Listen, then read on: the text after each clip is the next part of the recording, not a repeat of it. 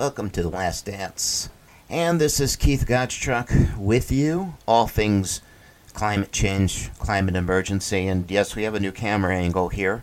I've decided that the tripod is just too much for those of you on YouTube. For those of you listening on podcast, well, imagine putting a tripod away and setting up a camera on the bar where I am broadcasting from. This isn't a broadcast, it's a podcast. I know, I used to be in radio, so I'll slip into the radio thing every now and then, just humor me. There's a lot to talk about, and actually I wanted to do a show last week.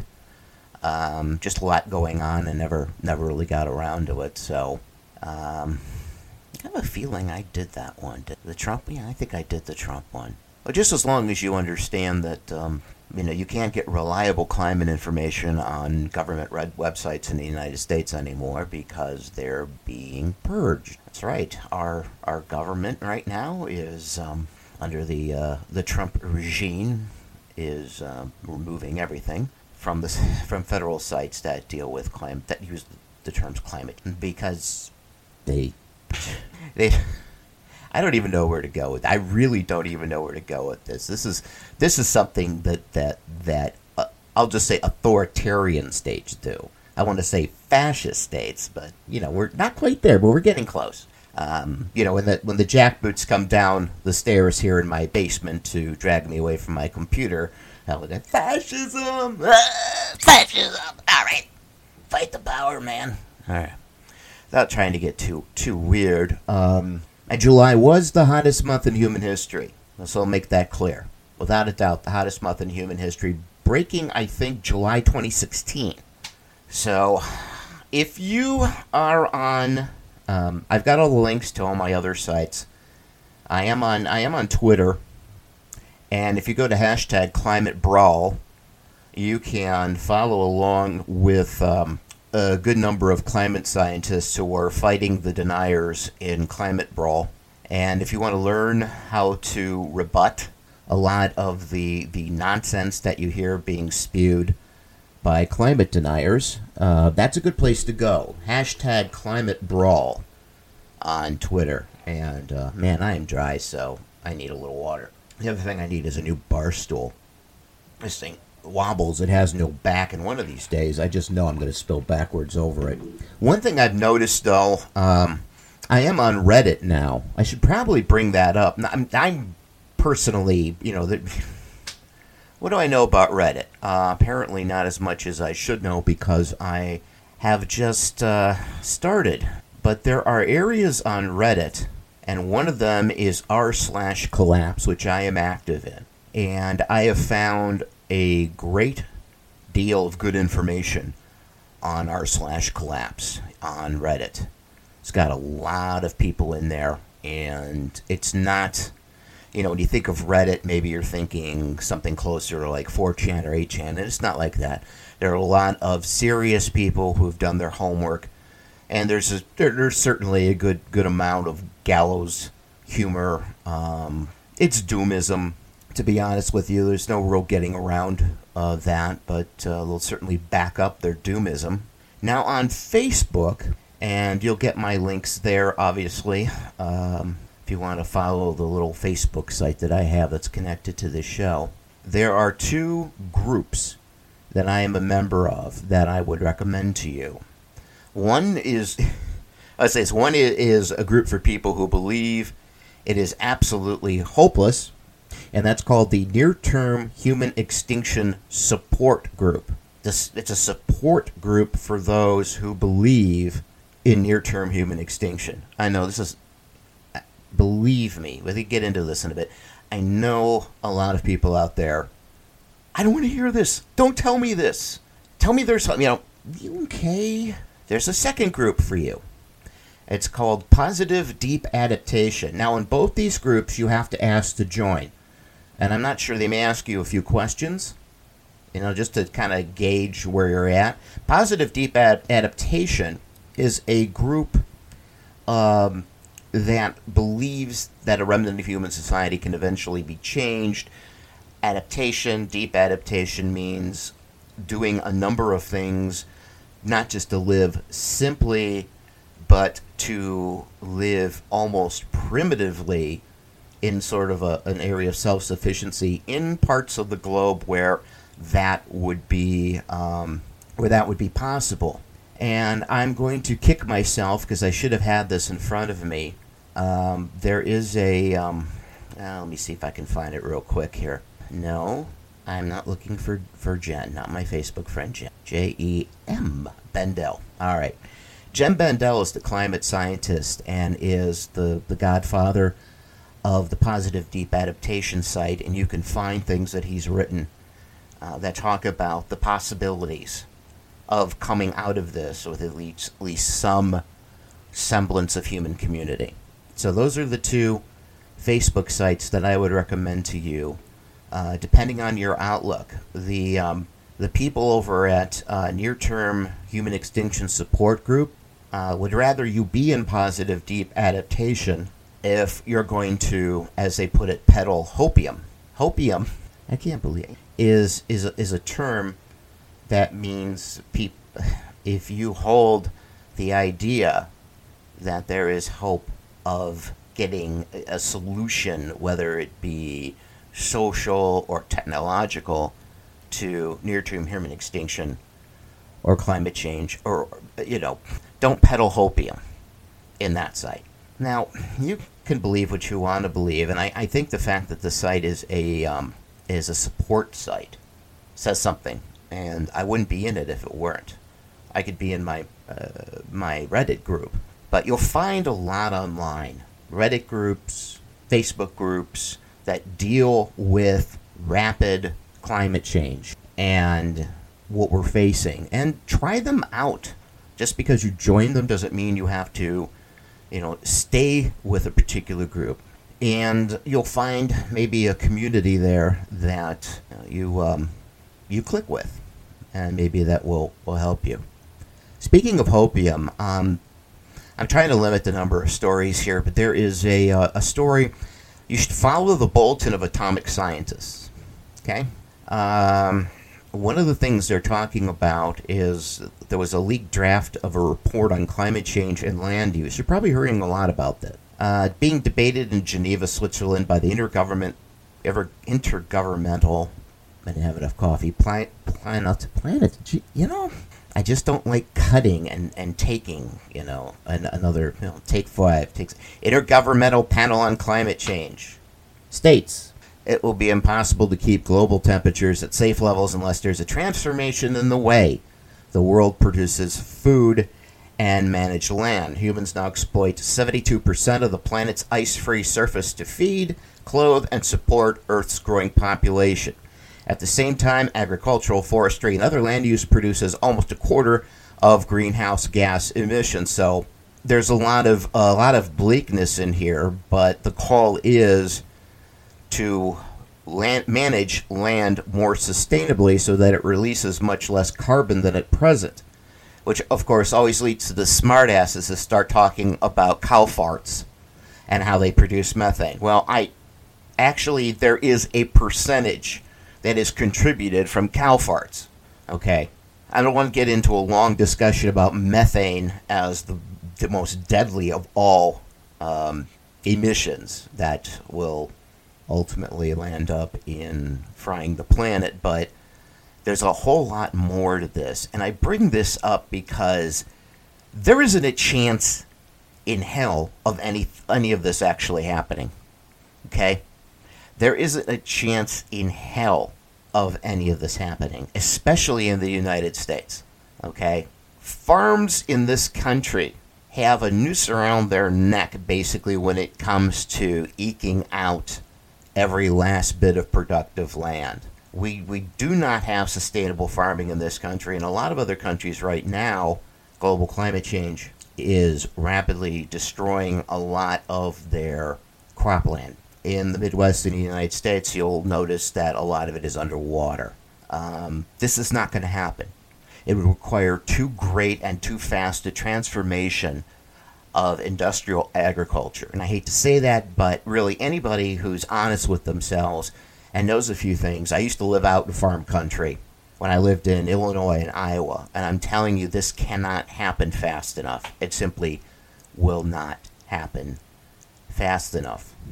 More water time. Ugh. All these pills to keep me sane, so I can deal with this stuff without getting too overly emotional. Dry your mouth out. Anyway, along with that, before we take a break, let's talk about Germany, Deutschland.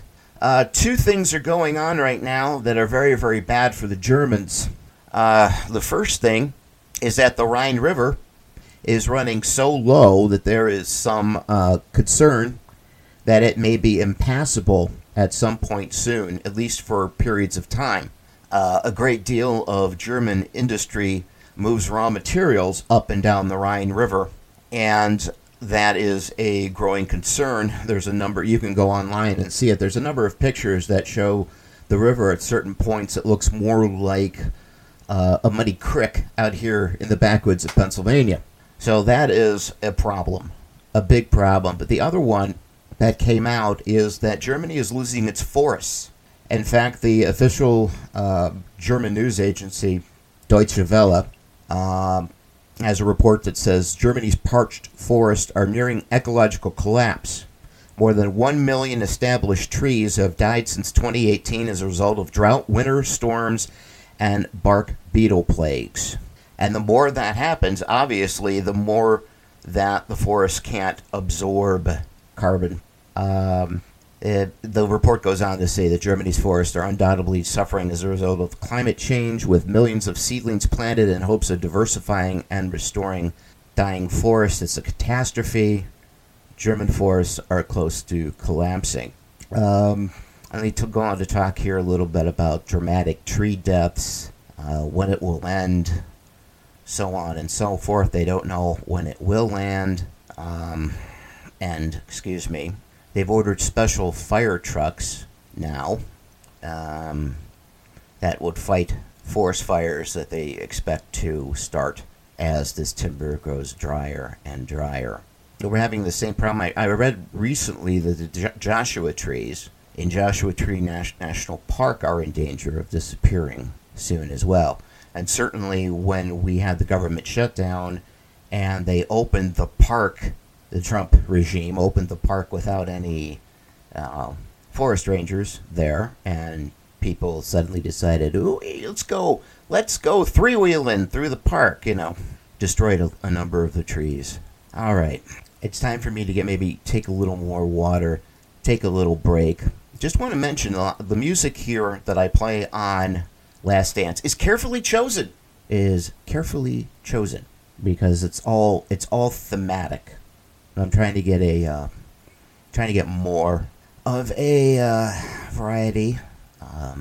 It's really easy to play this. I mean, you could play this all day. Come on, Barry, hit it. Oh, right, I gotta turn the thing up, right? Yeah, you old people know this one, right? Eve of Destruction, Ray McGuire back in the 60s. The Eastern world, it is exploding. The violence flaring. That's an easy one. Bullets loading. You're old enough to kill. Let's do something. But not for voting. Bananarama from 1984. It has been a cruel summer around the world. I know there's a little bit of that radio creeping in there. Sorry, folks. Keith Gottschalk with you. We'll take a little break and come back with more, including the iguanas and the airplanes, both of which I can relate to in a certain way. Anyway, we'll be right back.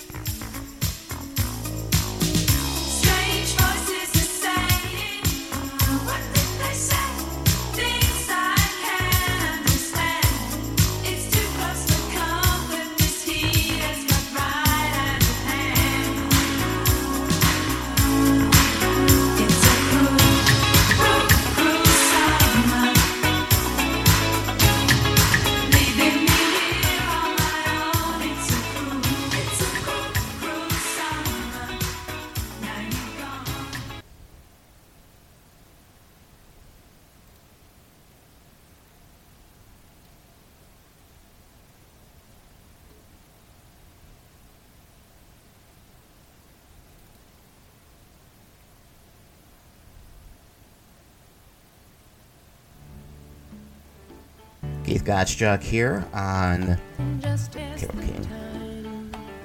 There's something wrong here, there can be no denying. Last Dance, YouTube and podcast. Another easy selection for this subject. And it's too late, baby, now it's too late. Though we really did try to make it. Something inside has died and I can't hide and I just We're all about can't fake it. Oh, no. abrupt global climate change. We're all about bearing witness to what's happening to our Earth and to the people around the planet.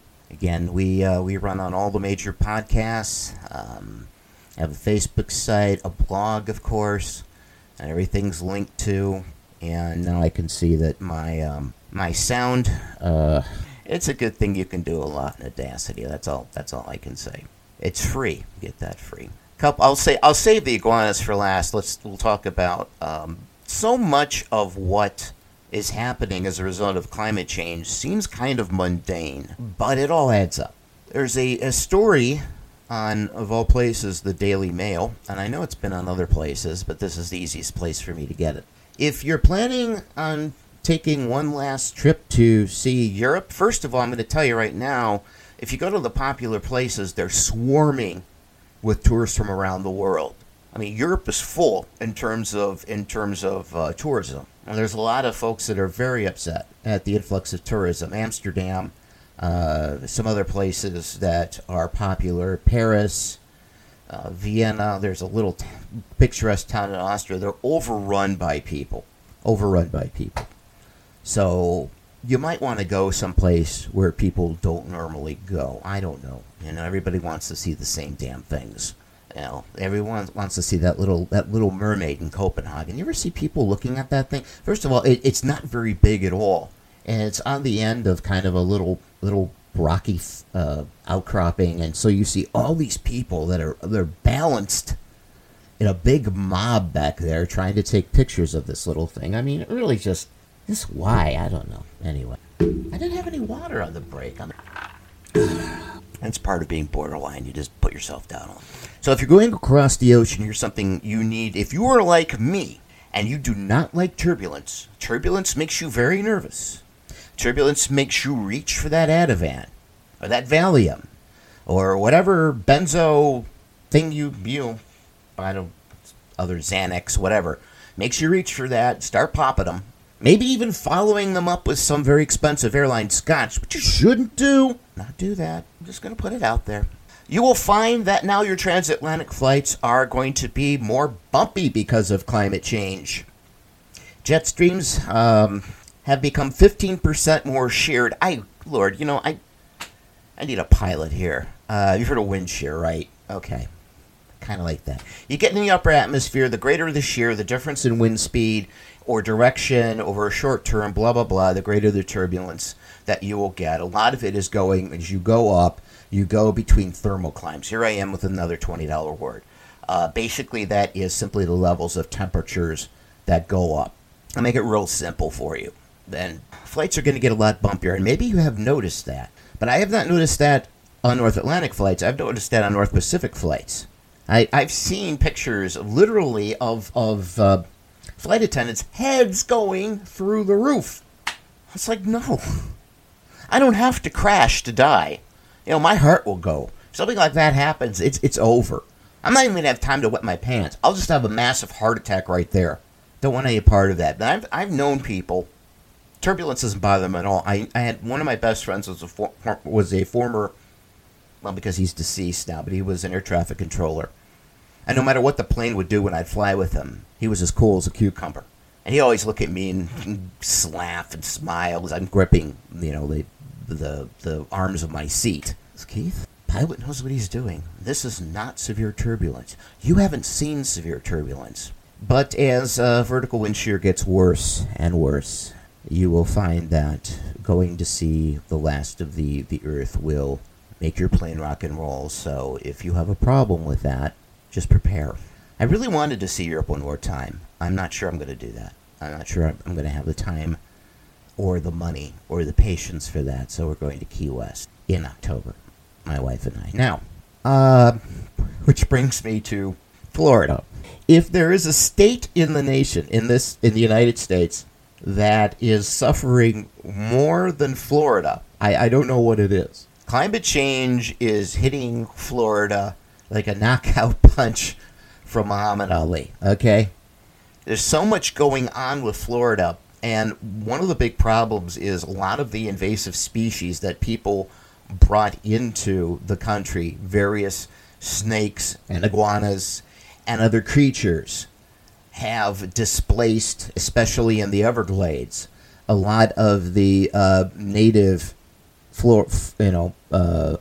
I was going to say flora and fauna, whatever, and they're moving north. So let's talk about the iguana. South Florida Sun Sentinel, used to be known as the Fort Lauderdale South Sun Sentinel, but whatever, runs a story.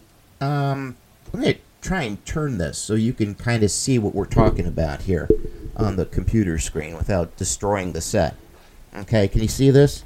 That is the iguana, one of a few iguana types that 10 years ago you would be hard-pressed to see one in South Florida. Now, you can't get away from them. They're everywhere, and they're moving north. So what the Florida Fish and Wildlife Conservation Commission said, that things were getting so bad that they basically gave Floridians a license to kill as many of these creatures as they could. They forgot to add something, though, to that. They forgot to add how to do it. So what do you think happened, right?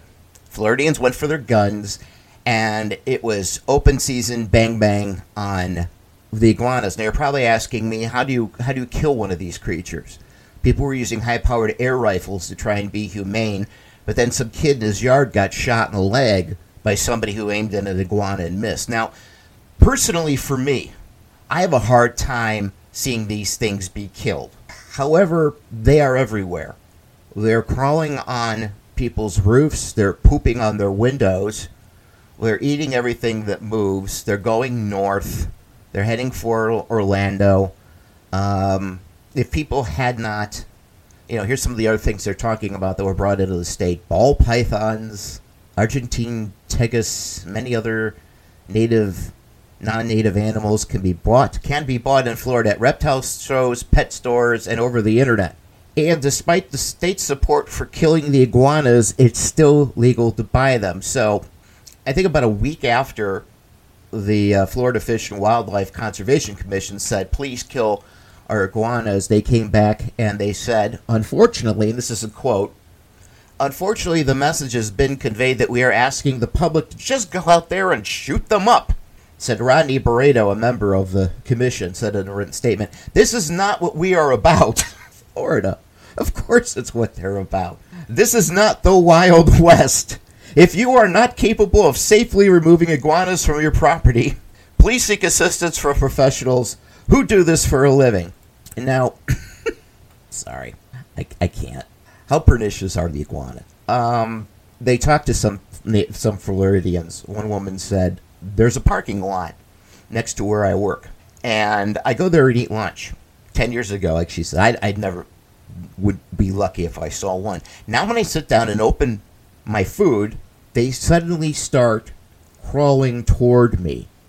About a dozen. Slowly crawling toward this poor woman.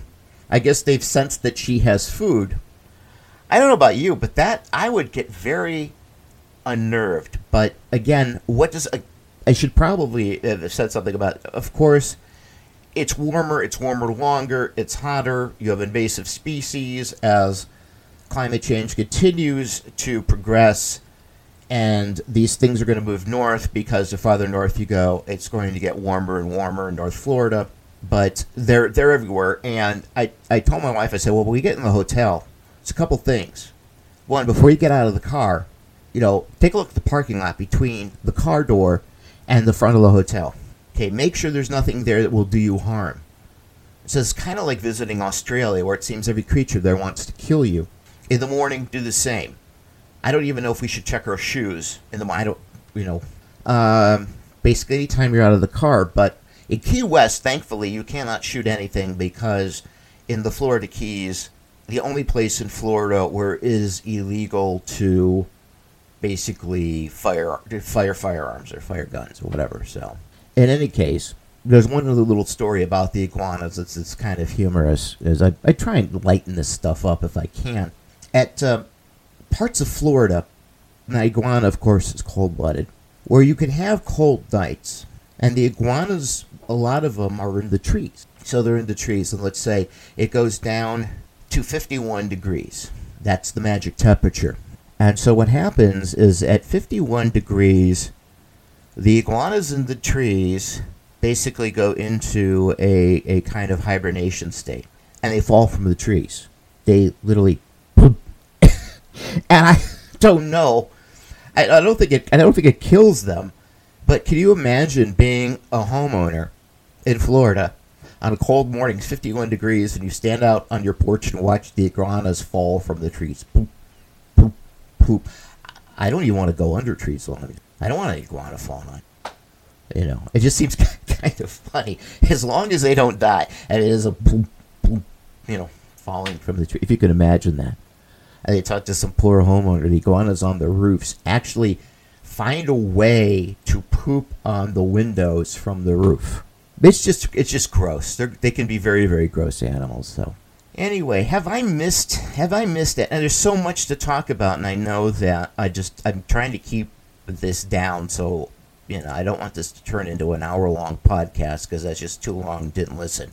Some other headlines that you may have read over the past couple weeks: animals failing to adapt to the speed of climate crisis. Study finds deadly infections emerging because of global warming. Let's see, current warming unparalleled in 2,000 years. You kind of getting the idea here? Climate change, Tim Flannery, very fast, very big and fast moving. Brazil right now is doing all it can to wipe out the largest carbon sink in the world, the Amazon. The impacts of extreme heat on mental health. I think we've talked a little bit about that. When it's hot in the cities, people tend to commit more crime. Drives people crazy. The Arctic wildfires. Oh, that was one. Let me just real briefly before and we'll just cut it at that. There was some debate on the Reddit thread that I follow, r/collapse, about the fires in Arctic Siberia. How big was the fire area? Now let's not, not trying to make too much light of it, because this is really serious, and this is the new normal. We're going to see the Arctic is on fire. If we lose the Arctic, literally we lose the world. When you've heard of course, the ice melting, the glaciers on Greenland. When we have a blue ocean event, when the entire Arctic is free of any ice, that ice which used to reflect that sunlight back, but then we accelerate more of a feedback mechanism to accelerate and make climate change worse. But the fires, of course, we're worried about permafrost melting and releasing the methane, which would be catastrophic. But amidst all this concern, there's a debate about how big the Arctic fire was in Siberia. Was it 1 Belgium? 3 Belgiums? 1 France? So I took the figures, calculated, and I said, it's sort of like a Montana and a fourth of a Montana is on fire. And then the other people came on and said, no, you're just looking at the smoke. And I was like, I'd start thinking about that. Are we missing the point here? Are we missing the point here? Can you imagine in the contiguous 48 states where the entire state of Montana was on fire? It just boggles the mind what's going on. It really does. I mean, to end on a serious note, it's literally mind-boggling. And as always, I'm glad to take care of yourself. Do not bury your head into this kind of news for too long. If you're susceptible to it psychologically, I mean, even I have to back off myself. It gets to be too much. It really does. All right, let me play some of my favorites going out. This is Keith Gottschalk, and you've been listening to The Last Dance podcast and YouTube channel. All the links are in the program notes. And I'm going to say, we're all witness, so take care of yourself. And we'll see you next time.